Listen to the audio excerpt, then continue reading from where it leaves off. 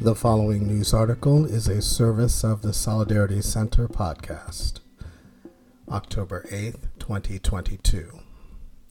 Making Trade Work for Workers.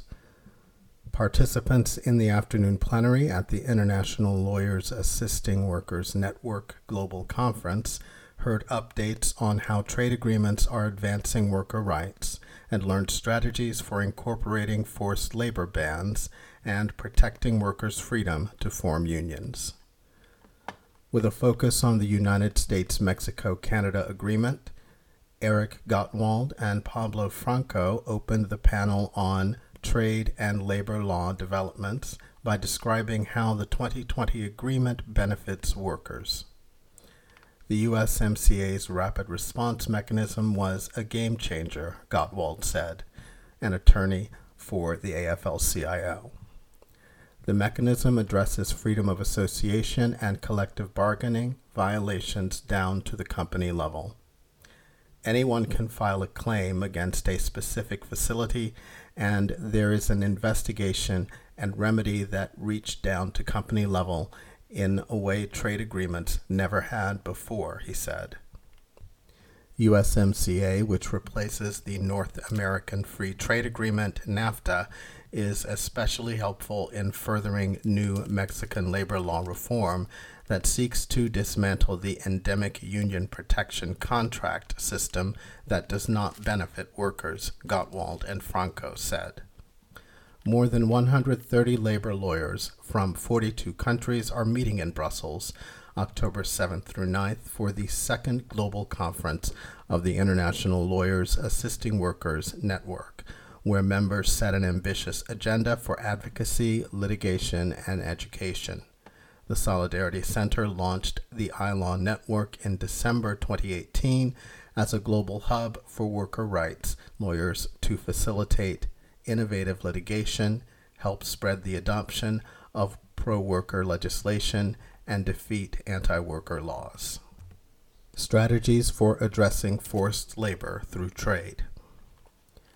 Since 2016, forced labor has increased globally from 25 million to 27 million people, with the majority in the private sector, as state-imposed forced labor has decreased, said Franz Ebert from the International Labor Organization.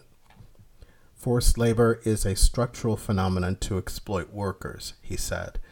Concentrated corporate power and ownership, outsourcing, government gaps, and irresponsible sourcing practices, combined with poverty and discrimination and limited worker rights protections, so that it is clear forced labor does not occur randomly, but can be traced to root causes.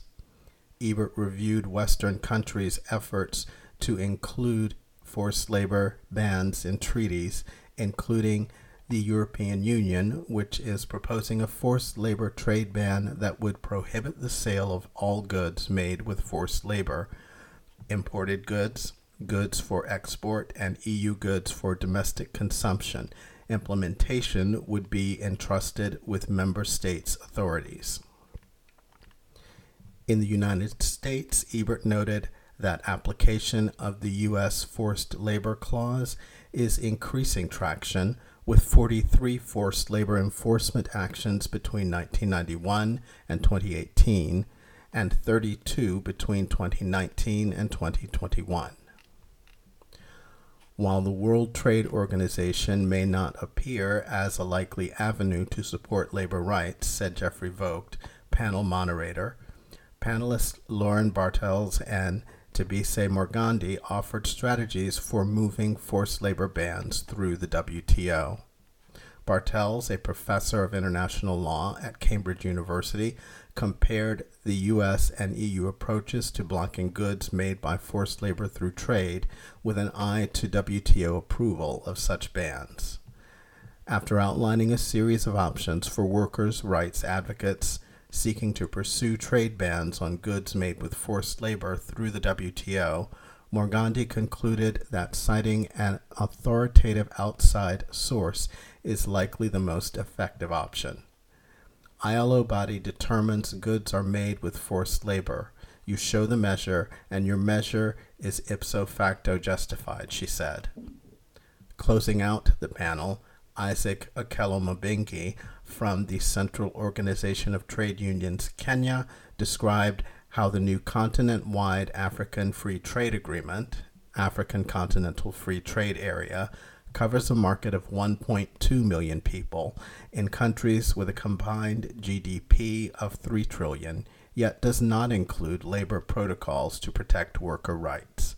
The agreement will be difficult to modify, he said, but the process must start with educating unions and their members on how trade agreements impact worker rights.